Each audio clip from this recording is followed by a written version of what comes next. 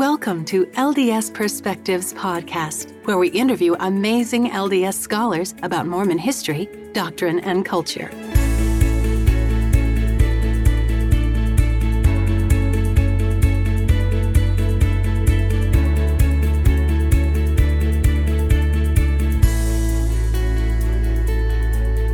This is Laura Harris Hales, and I'm here today with Paul Reeve to talk about the Council of 50 and the early Mormon struggle for religious liberty. Paul Reeve is a professor of history and the director of graduate studies in history at the University of Utah, where he teaches courses on Utah history, Mormon history, and the history of the U.S. West. He is an award-winning teacher and author of Religion of a Different Color, Race, and the Mormon Struggle for Whiteness, and other notable books. Paul contributed a chapter to the recently released anthology, The Council of 50, What the Records Reveal About Mormon History, which is a collection of scholarly reactions to the release of the records by the Joseph Smith Papers. So, Paul, tell us what the Council of 50 is. The Council of 50 is probably not well known amongst Latter-day Saints in the 21st century. It was a temporal organization founded by Joseph Smith in the 1840s in Nauvoo. So the temporal arm of the church to govern temporal affairs and political affairs, and included the vast majority were Latter-day Saints, but included people of other faiths or of no faith. And Joseph Smith explicitly decides to include them to suggest that this kingdom that he envisions is for all people. It's an organization established in the 1840s to help the Latter-day Saints think through temporal aspects of building a kingdom. Why did Joseph Smith feel like he needed to form this organization? Well, the Latter-day Saints, by the time they're living in Nauvoo, have been driven out of Missouri under threat of an extermination order. Tensions are rising between Mormons and old settlers in Nauvoo.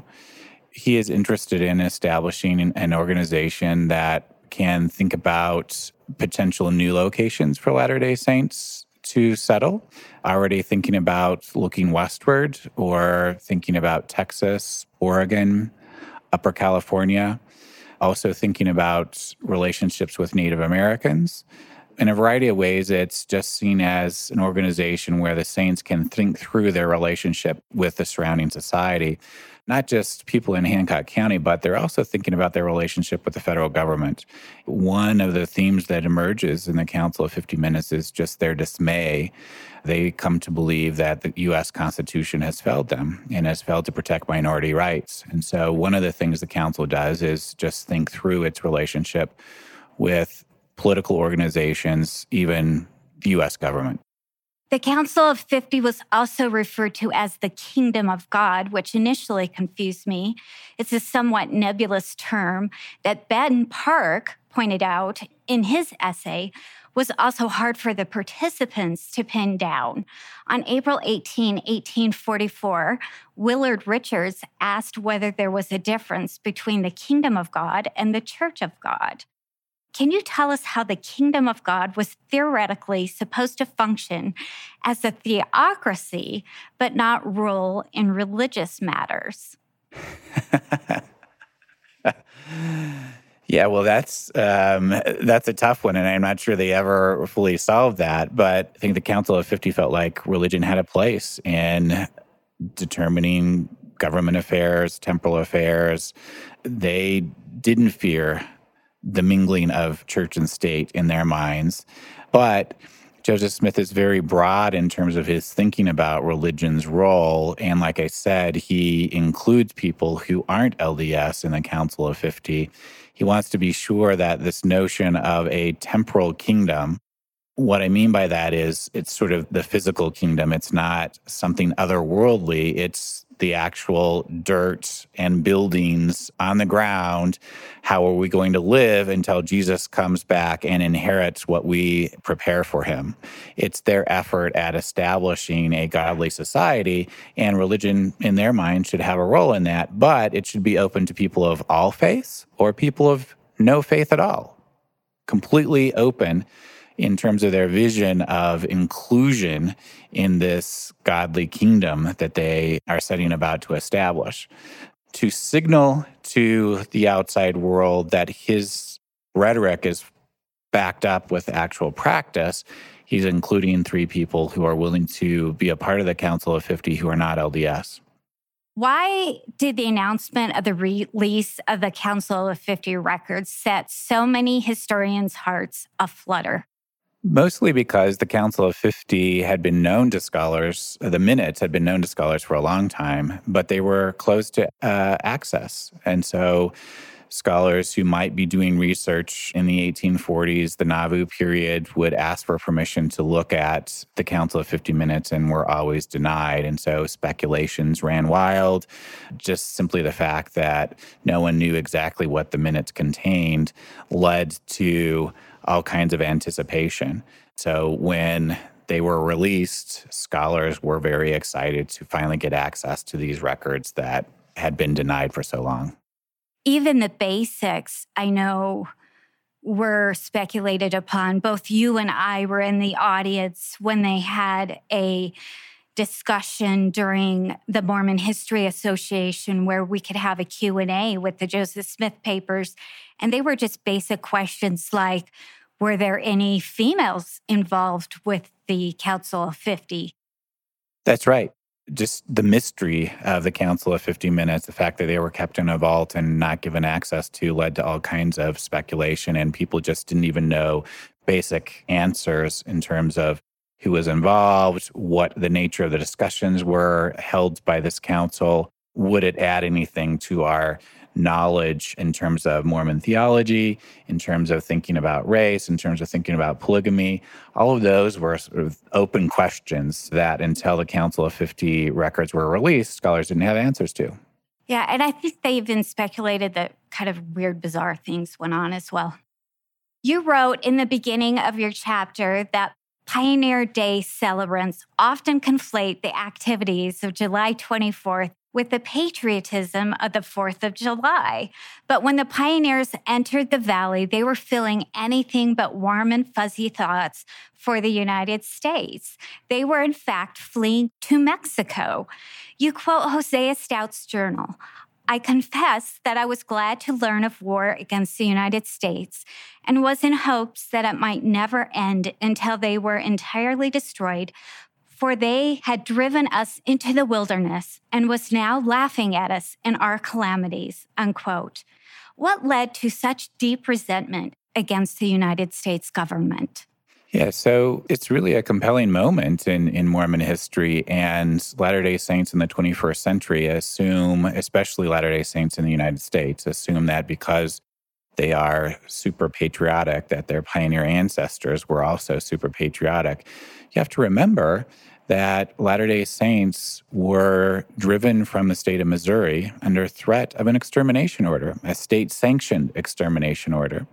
The Latter-day Saints attempted to receive redress. They appealed to the United States Congress. They appealed to the President of the United States, and they failed to receive any response other than those are states' rights issues.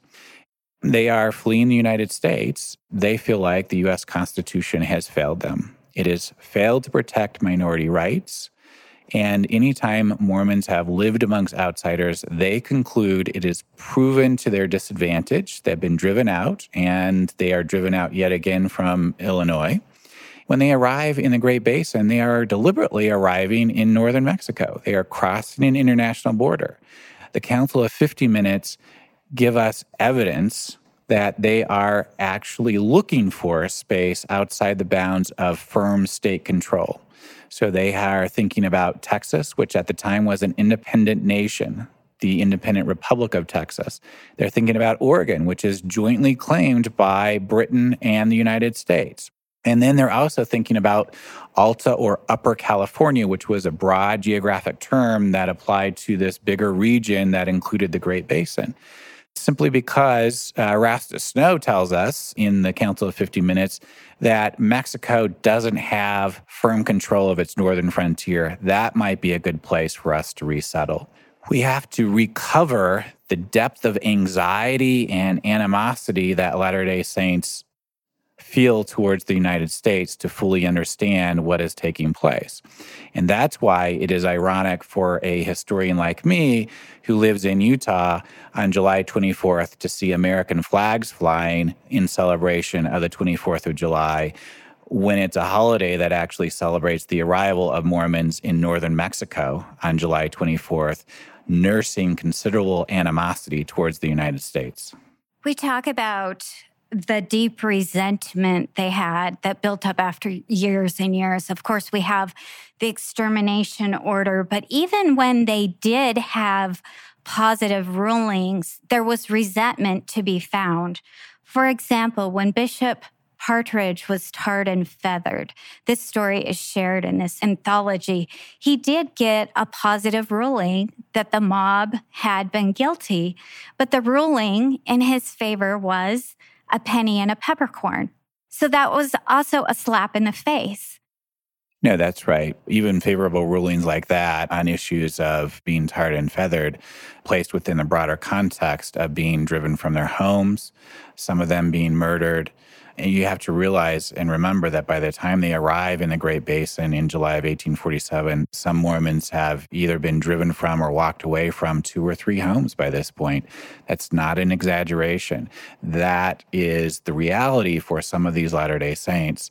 And imagine walking away from your home or being forcefully driven from it and feeling like there is no protection, there is no recourse. They have appealed to the federal government and have been rejected time and again, so that you can start to understand the depth of their despair. And I think the Council of 50 Minutes make that clear to me for the first time in a way that no academic history has to this point. It's really like having a front row seat for the unraveling of life in Nauvoo.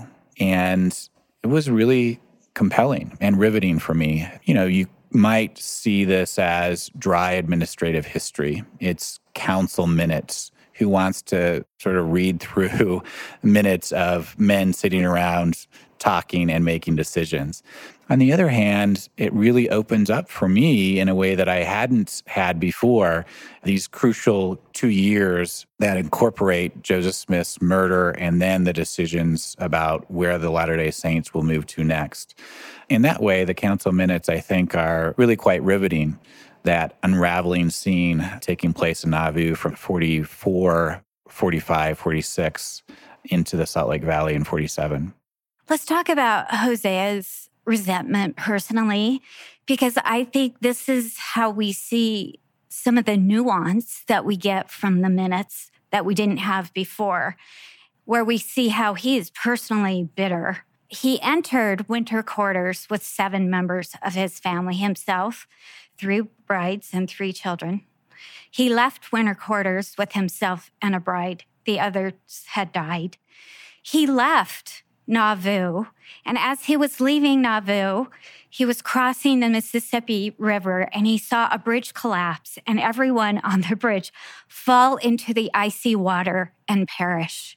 What a horrifying scene. We had always thought that they were forced to flee in February. But from the minutes, we learned that that was a plan, that they wanted to leave early to get a head start. And we learned that this is more complicated history, which is what we always learn from history as we get more records, isn't it? Oh, yeah, absolutely. So, historians have long known about Mormon forethought about the West. And in terms of being amongst the most well-prepared on the Overland Trail in terms of what the West has to offer. So they're reading John C. Fremont's published journals. They're looking for a location to relocate 12,000 people. A lot of times the way that it gets popularized in collective Mormon culture is that Mormons are driven from Nauvoo. They wander aimlessly westward until July 24th, Brigham Young says this is the right place, and then they know where they're going. The Council of 50 Minutes make it clear that they are being very methodical in thinking through possible places to relocate. And as early as September 1845, think about that. September 1845, Brigham Young in the Council Minutes articulates the Salt Lake Valley as a potential site for relocation. He's zeroed in on the Salt Lake Valley. And you have other members who are talking about this region as a good location simply because Mexico doesn't have firm control of its northern frontier. Yeah, there's definite forethought, definite planning. The exodus from Nauvoo is well planned. It's in February. I'm trying to get an early start. Those who are driven from Nauvoo, that takes place in September. These are the poor saints who are left behind and unable to outfit themselves, and the stragglers, to the point that Hancock County residents are so upset that there are still Mormons by September of 1846 that they forcefully expel them from Nauvoo. But remember, the exodus begins in February, and it's well thought out, it's well planned, and they are leaving because they know the writing's on the wall. It's become clear to them, and they have thought through and planned out a new location. But to your point about Hosea Stout, I think it's really profound to think about that, right? So it becomes very personal because the loss of life. We think about people losing their lives in Missouri, but we a lot of times don't recognize the depth of despair and the disease and the sickness that animates winter quarters and the loss of life that takes place there. And for Latter-day Saints, even though outsiders aren't there murdering them directly, they still associate the fact that they are at winter quarters as an outcast people, as religious refugees, with the fact that they have not received redress or help from the federal government or sympathetic outsiders. Okay, let's step back to the spring of 1844. The Mormons had plenty of things to complain about, but what was the main goal or pie in the sky for the council when Joseph formed it?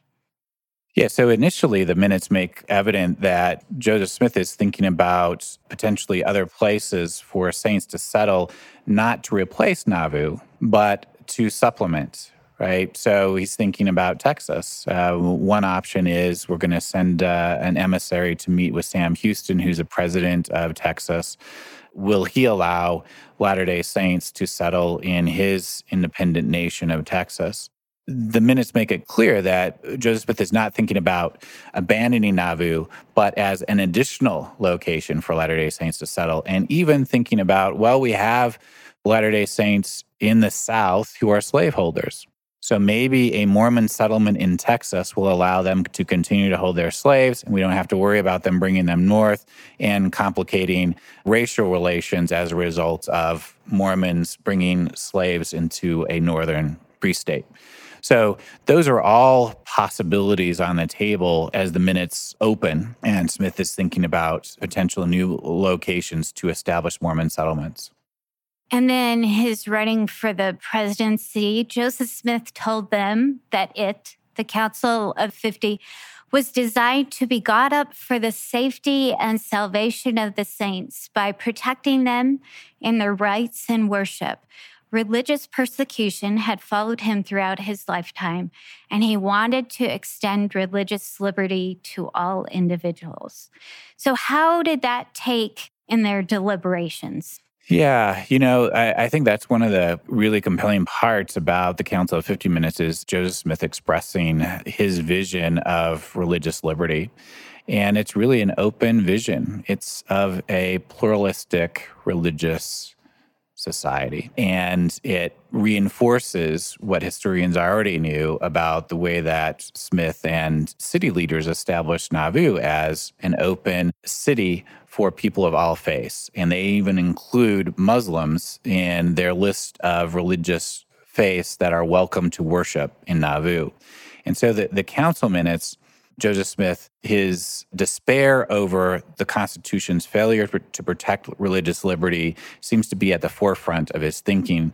And he is simply saying, we're going to establish a kingdom where we set the rules. Religious liberty will be foundational to any kind of society that we establish.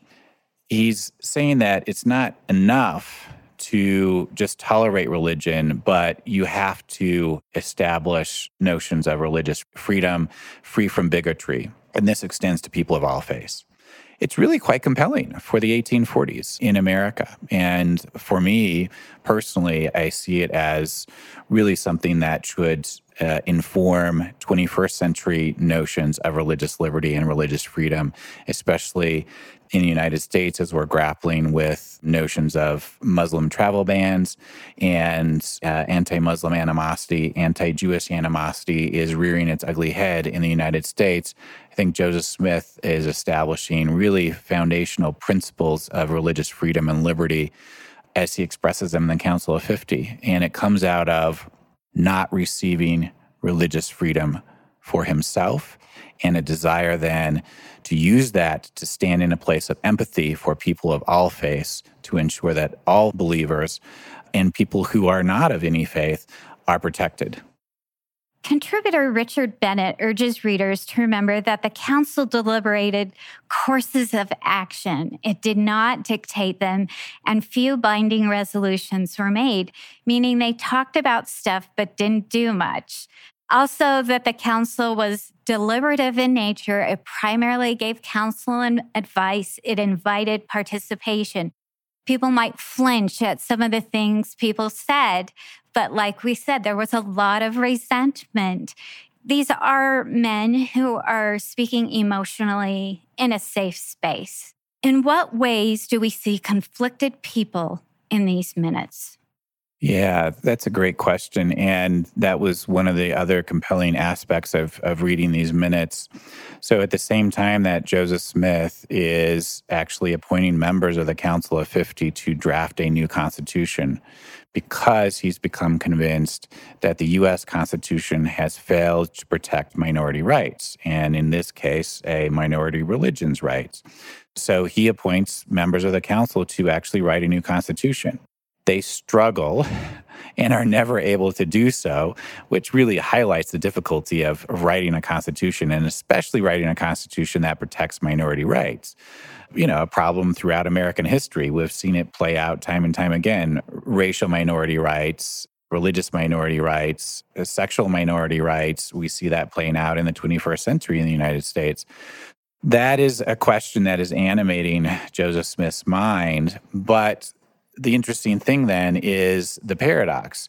So at the same time that the council is struggling to write a new constitution, theoretically to replace the U.S. Constitution, Joseph Smith is campaigning for president of the United States, and council members are sent on political missions to promote his presidency. You have this dual impulse, right? This sense of separation, at the same time, this desire to belong, to fit into the United States, to be a part of the United States, and to fix what has failed in the United States, as well as this impulse, well, maybe we're going to be driven out again and we should just completely separate and set up our own theocratic kingdom.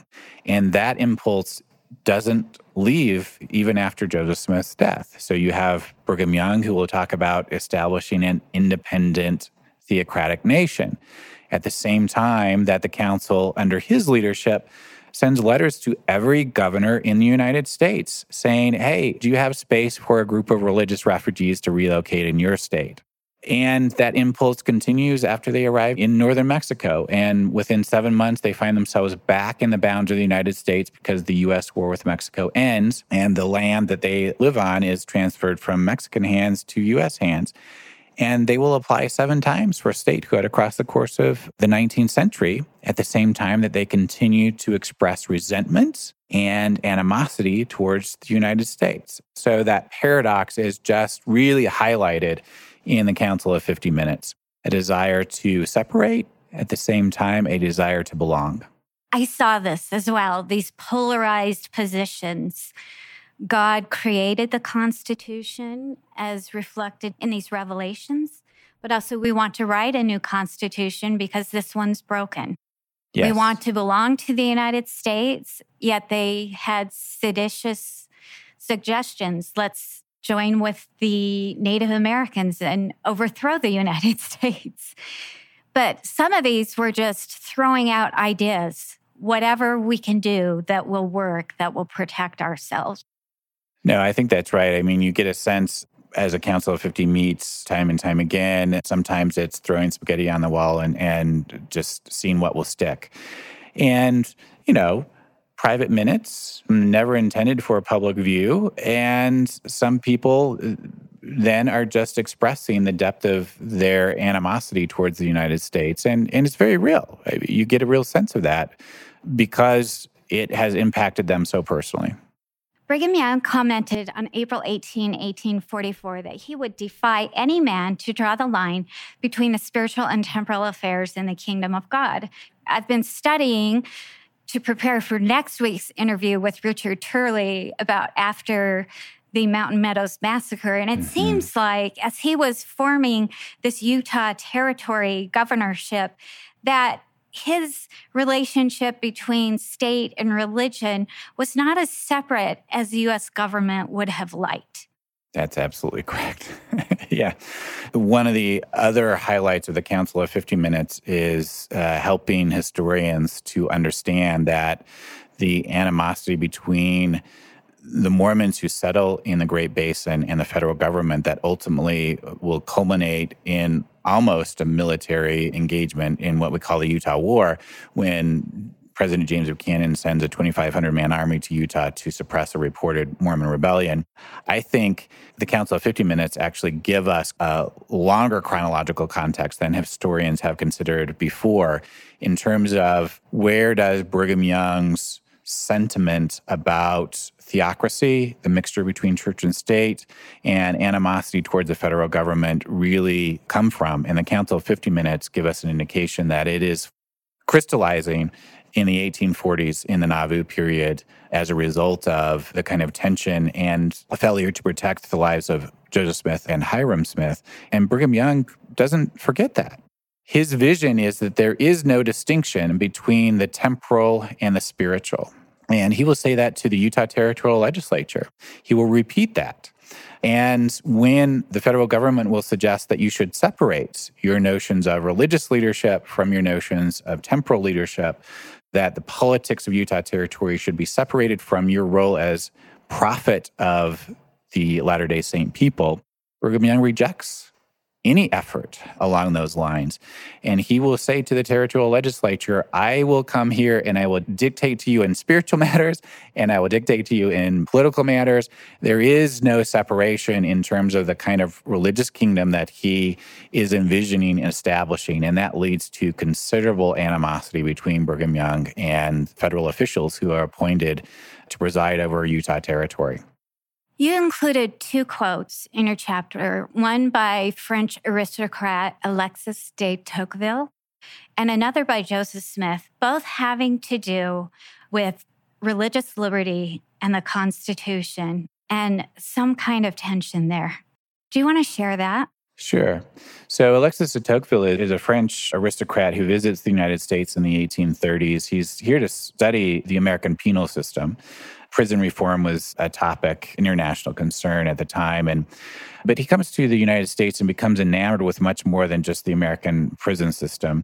He returns back to France and writes Democracy in America, a really long book, but his ruminations about what is taking place in this newly formed American Republic. And one of the things that he zeroes in on is a potential weakness in American democracy. He calls it the tyranny of the majority. Some in Europe said, well, democracies are inherently weak. They're used to a monarchy with firm control at the center of power. And if you dilute that, you're creating an inherently weak government. And Tocqueville says, well, actually, there's a part of democracy that has the potential to be oppressive. And he calls it the tyranny of the majority. And when I read the Council of 50 Minutes, it really seems to highlight to me the point that de Tocqueville was making.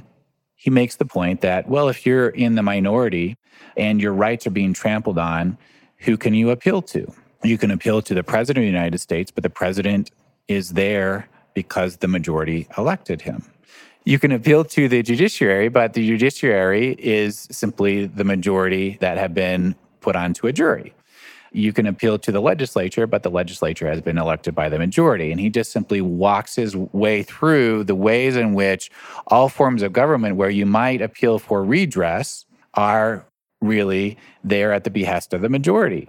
One weakness he finds in democracy is what he calls this tyranny of the majority. And to me, reading the Council of 50 Minutes, you just see that highlighted. Joseph Smith and other Mormon leaders have gone to the President of the United States, and he has said, well, your cause is just, but I can do nothing for you. And he refers back to a states' rights issue in terms of Mormon experiences in Missouri. And they have appealed to the legislature. Joseph Smith asked Mormons from Missouri who have been driven out to write redress petitions to Congress. And they get no real response. And they find that sometimes the judiciary might find in their favor, but still they haven't received what they consider to be justice. And so in every sort of way, they feel like the American system has failed them, and tyranny of the majority has come to dominate their search for religious freedom.